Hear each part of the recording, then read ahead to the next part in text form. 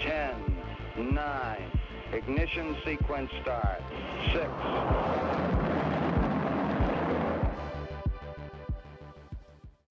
Hello, and welcome to Rocket Fuel, your daily update of everything that's happening in the Rocket Pool community. My name is Wack. Today is July 28th. Before we get started, I'd like to apologize for missing yesterday's an episode yesterday. We've been out of power all day yesterday, and there's been no internet. My node is down. It's no fun. Also, my wife was sick. There was a whole lot going on yesterday. It was a really long day.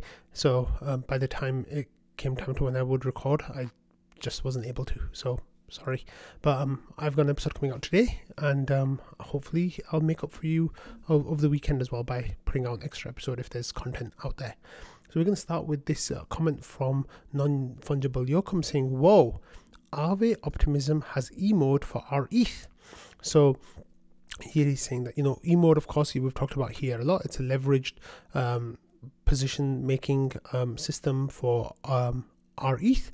E-mode works for any token, I guess, but for our ETH, the way it works is, you bring your ETH to Aave, you swap it for that's the wrong way around. You bring your R ETH to Aave, you swap that for ETH, then you take that ETH to Rocket Pool, you deposit it into the deposit pool, you swap it into R ETH, then you take that again to Aave, and you do that a number of times to kind of like maximize the yield for yourself. On mainnet, so far it's not been profitable because the interest rate that Aave charges for borrowing ETH was higher than the interest rate that they had for that you'd get from staking. So, the rewards rate you'd get from staking, so it just wasn't profitable. You'd only be compounding your payments basically. But anyway, it turned on for Optimism, so let's have a look at what's going on here.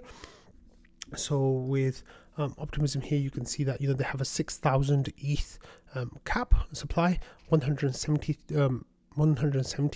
of that is being taken. Sorry, our ETH cap.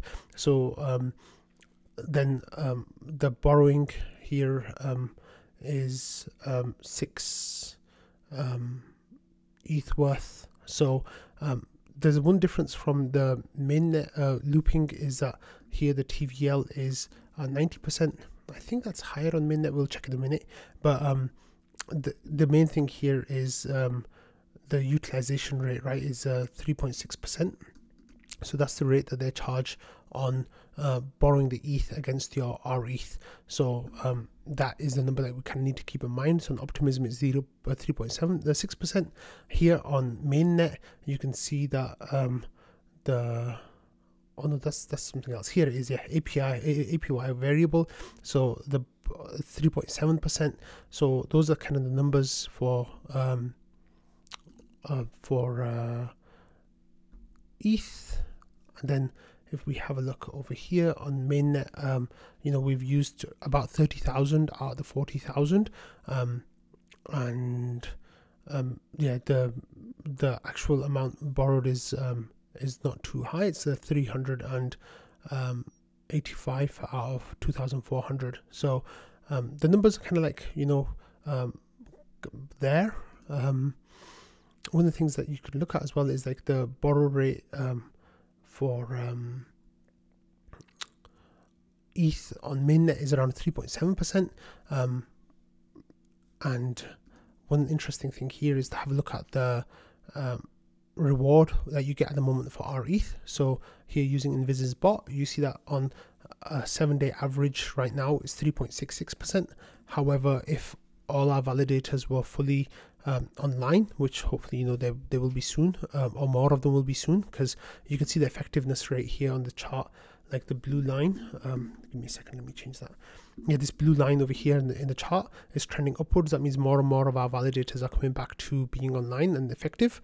And once that line goes up, then of course our APR goes up as well. So you can see here that if all our validators were online, then we'd be at 4.2% RETH rewards. So comparing that to the borrow rate from Aave, you can see that it's very, very slightly profitable now to loop. Of course, the bigger that gap between the RETH rewards and the Aave borrowing, the more you can loop, the more you can get. So this is one of the reasons why I guess ICR ETH is waiting to launch because they see that this, the reward percentage is going up, so it'll start to become profitable. So it'll be worth it for you to start looping, whether you do that yourself through Aave, whether you do that through ICR ETH, then there's going to be different strategies for doing that. But hopefully that will become profitable soon, which hopefully will mean that we can drive some more RETH demand. That would be really exciting. And then again, with we had a little bit more here from Aave as well. So, we talked about how they had a limit on the RPL deposits of 105,000 RPL tokens. Well, they expanded that to 210,000, so they doubled it to RPL tokens. So because the pool was full, so a lot of people had deposited their RPL into that, and now you can see the borrowing is slowly going up as well. So there's 23,300 RPL has been borrowed, and those the percentage is starting to go up now of the cost. So I said that it would kind of level out somewhere around just below the staking rewards, RPL staking rewards point, and I think that we should get to that point hopefully soon. Like, it's looking like there's getting some usage here, so that's really cool to see. Like 23,000 RPL has been borrowed, and the APY for that right now is 2.21%. So if those people are staking that, they're making a nice little bit of income on that amount, which is pretty cool. Okay, let's move on from that. Next, we have some tokenomics discussion. So we gave a bit of coverage a couple of episodes ago to Pieter, who wrote a Steelman for why he thinks what different kinds of personas would sell their RPL based on this tokenomics change. So Val kind of responded to that, saying, had time to write out my thoughts on Pieter Steelman. With Lisa, that was one of the personas. He says he's unclear why the tokenomics change would cause her to swap from RPL heavy to RPL light. He says this is really important. If we don't have a good reason for it, I'll posit there might be another persona, Asil, which is Lisa backwards, that gains confidence from the improved alignment of the proposal and flips from minimum to high. And he says, I do grant that some folks like Lisa or Asil would not bother thinking through what intermediate allocation best suits their beliefs and will flip. And then there's Brian, and then he says, this one's interesting to me. If Brian believes that in the long run we'll get a mature near-term minimum state, then either A, Brian believes the mature state will have RPL be more valuable, or B, Brian believes that the price will crest higher than what's justified by the mature state and is looking to dump during this bubble. If A, then I think Brian can update his model, since it seems he doesn't actually rely on average collateral. If B, I don't support purposefully pumping token price to help speculators dump. And then there's Mark, Jennifer, and Robert, and kind of talking about their personas that Pieter suggested, their inverse personas as well, and what that might look like, and what all the different dynamics might come together. And then he says there's combination scenario as well. I do believe that people can react to narrative, and that can feed on itself. Witness people blaming this thread for a downtrend in RPL price that began long before it. That can happen in either direction. In short, I acknowledge there are real, potentially large risks involved with change. I believe there are also real, potentially large risks involved with refusal to change. As such, I don't think our mainline choices should be driven by either of those. I do think it's critical to think about how to minimize those risks, making things digestible, talking to achieve significant consensus, ramping things in, etc., etc. So then there were some other things, but then Pieter got back and says thanks for the detailed response, and he says, in essence, I mostly agree with your conclusion bullet points, especially with regards to the risk minimization approaches. I also agree with the concept of anti-personas who hold opposing viewpoints. In my limitation section, I mentioned purposefully only focusing on personas that would sell to make the case for at least the possibility of a sell-off with negative long-term effects. But what we can't say is that each persona has opposite and equally weighted counterpart. It all depends on how common each view is among the population. Here I'd be very interested to learn of the results of Wanda's upcoming survey. Also, communication and education are definitely important, but in the end people can still rationally disagree on the path forward. We should be willing to accept all outcomes here, even if we consider them less efficient ourselves.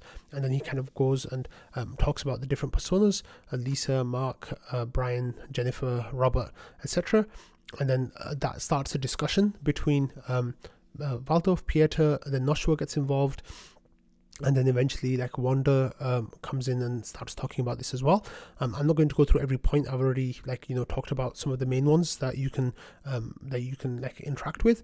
But please go and give this whole conversation a read. I know there's a whole lot to digest here, but it's quite valuable information. Here, Philippe says, "Damn, I need GPT-4 to summarize the thread. I can't keep up." So there's a whole lot going on, but I think, there's some really good conversations that are taking place.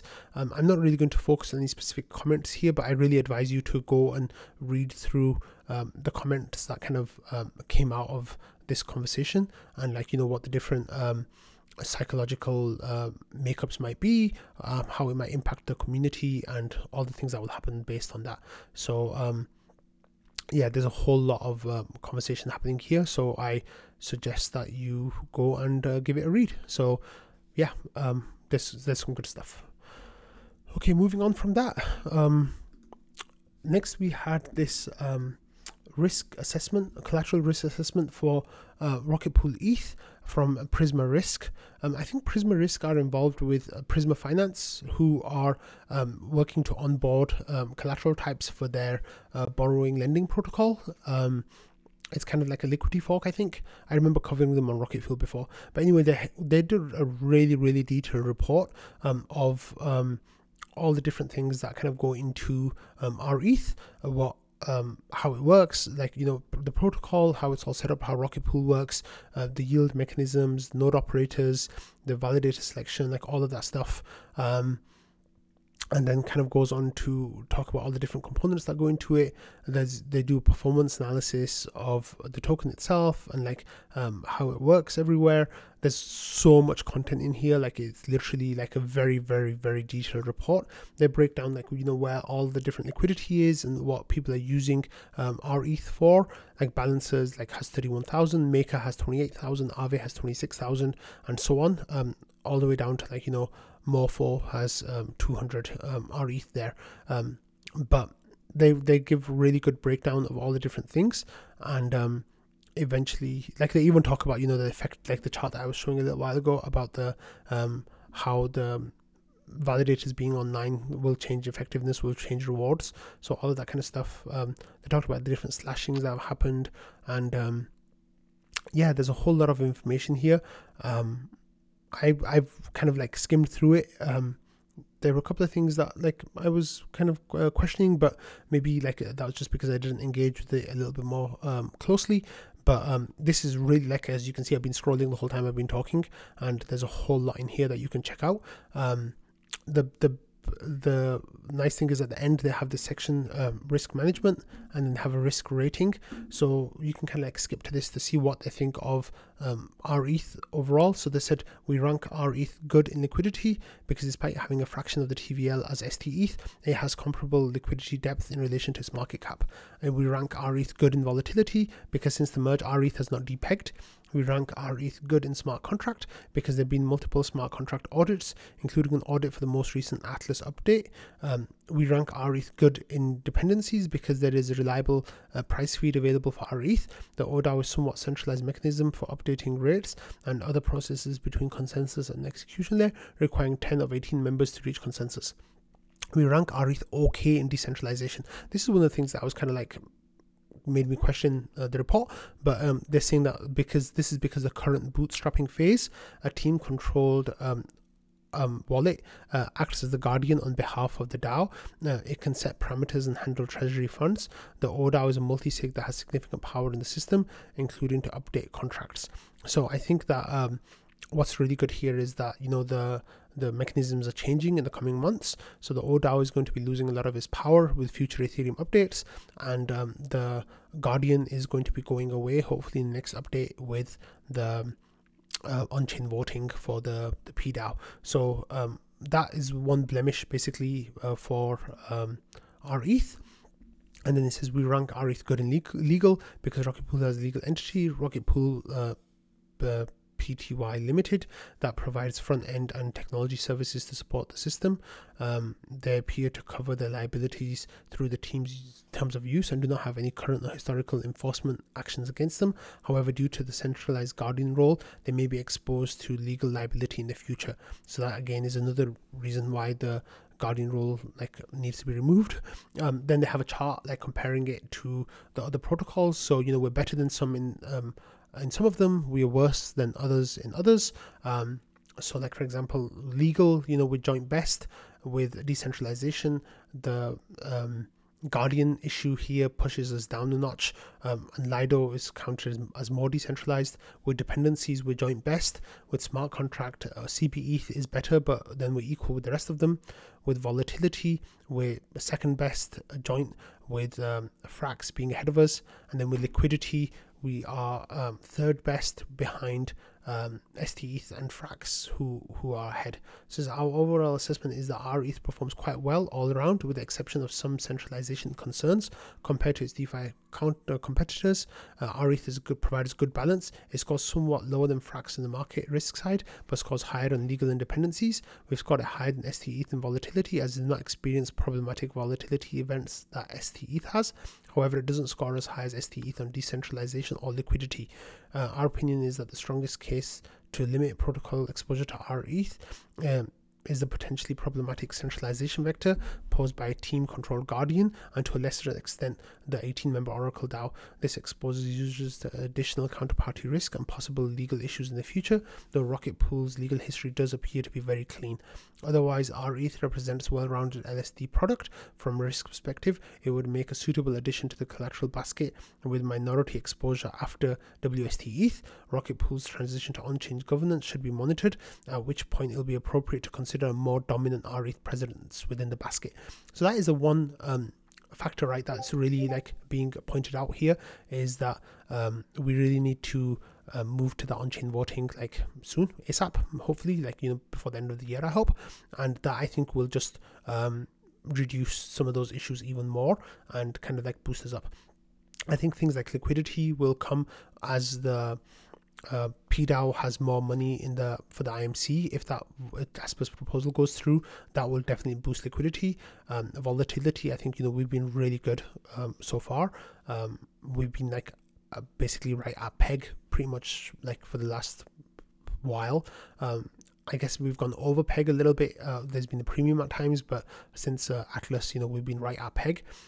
Smart contract, I don't know what else we could do with smart contract, but yeah, this is a really nice report. If you're curious, go and read it. There's some really good content in there. Okay, next we've got this discrepancy from what Grafana is showing and what is actually real. So we've got a screenshot here from Grafana saying that the total ETH locked in the Rocket Pool protocol is more than 1 million ETH now. That's just counting the node operator ETH that's actually being staked. It's not counting the TVL in terms of the RPL token as well. So it hit 1 million milestone, right? So that's a really exciting thing to see, and people were kind of excited about that. However, the truth is, and thanks to Invis for sharing this, the numbers are actually a little bit different. So the total ETH locked is actually around 800,000, which is also a nice landmark to hit. However, I think the Grafana wasn't counting people who've exited or burned RETH maybe, so it's not getting the full numbers. But if we have a look, in mini pools we have 781,000 ETH. RETH collateral we have 5,700. Undistributed balances we have nearly 11,000. Unclaimed rewards we have nearly 256 ETH. And then with RPL we've got 950,000 RPL pretty much locked. That's mostly staked. There's 182,000 in unclaimed rewards. There's no slashed RPL, and unused inflation is 2,600. So the total value locked of the Rocket Pool protocol right now is 950,000 ETH, just about, but that's including the RPL as well. So we've still got some growth to go before we hit 1 million ETH, and we've got a little bit of growth to go before we hit 1 million ETH worth in total, and that's around 1.772 billion DAI. So Invis says that looks good to me. That looks good to me too. So yeah, thanks for clarifying that, Invis, because I think they were causing some confusion in the community, and yeah, that's still pretty healthy, but hopefully we'll be hitting that million ETH target soon. Okay, and finally I'm going to finish with this update from Gravita, who put out this post saying that they're unveiling Gravita and Arbitrum, and Gravita is now fully deployed on Arbitrum, so they're changing some of their parameters for how much you can borrow and how that all works. So it says enjoy extremely low cost borrowing starting from new minimum of 200 GRI instead of 2000 like on mainnet, and the same one-time 0.5% fee as before, and it's 0% APR, so they'll never charge any interest on your loan. And got questions, read below. So let's have a look. It says is there anything different? Yeah, there is some differences, but like the main fundamentals are still the same. You can still benefit from 0% interest on loans. The 0.5% one-time fee is still pro rata refunded for loans shorter than 6 months. Moreover, all the parameters have been reduced by a factor of 10. So now what does that mean? It says the new minimum size for a vessel is 200 GRI, down from 2000 on mainnet. The liquidation reserve is now 20 GRI instead of 200, and that documentation will soon be updated to reflect these changes. What assets will be supported? This is the main thing here. So they're going to keep the assets from mainnet. So they're going to go with RETH, WST ETH, and Wrapped ETH, and then you just toggle the chain that you want to use on their front end. So instead of going on mainnet, you just go onto Arbitrum, and then when more soon. So you can work with that, which is really exciting. So then the first question is, when will it be on ZK Sync? And Gravita is saying next we need to build some liquidity there. The LST liquidity is lacking at the moment. In the meantime, the Arbitrum deployment brings so much of the same benefits with a lot to like about liquidity. And yes, you can also already bridge GRI to ZK Sync if you wish to do so. So I think that they're launching an Arbitrum now. I wouldn't be surprised if it comes to Optimism very, very soon. Optimism, of course, has a whole lot of RETH liquidity there, and now with Aave going to Optimism as well, it seems like there's a big push happening on Optimism overall. Optimism as well this week overtook Arbitrum for number of transactions per day, which is the first time in months that they've done that. So Optimism definitely is on a big uptrend right now. They're positioning themselves really well with like Base and all these other things that they're doing.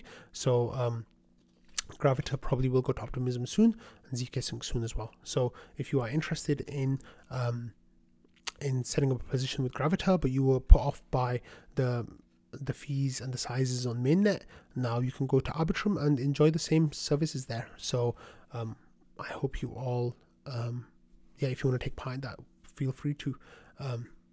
Thank you all for watching, listening, and being part of the Rocket Fuel community, and I will see you all at some point this weekend probably. Bye.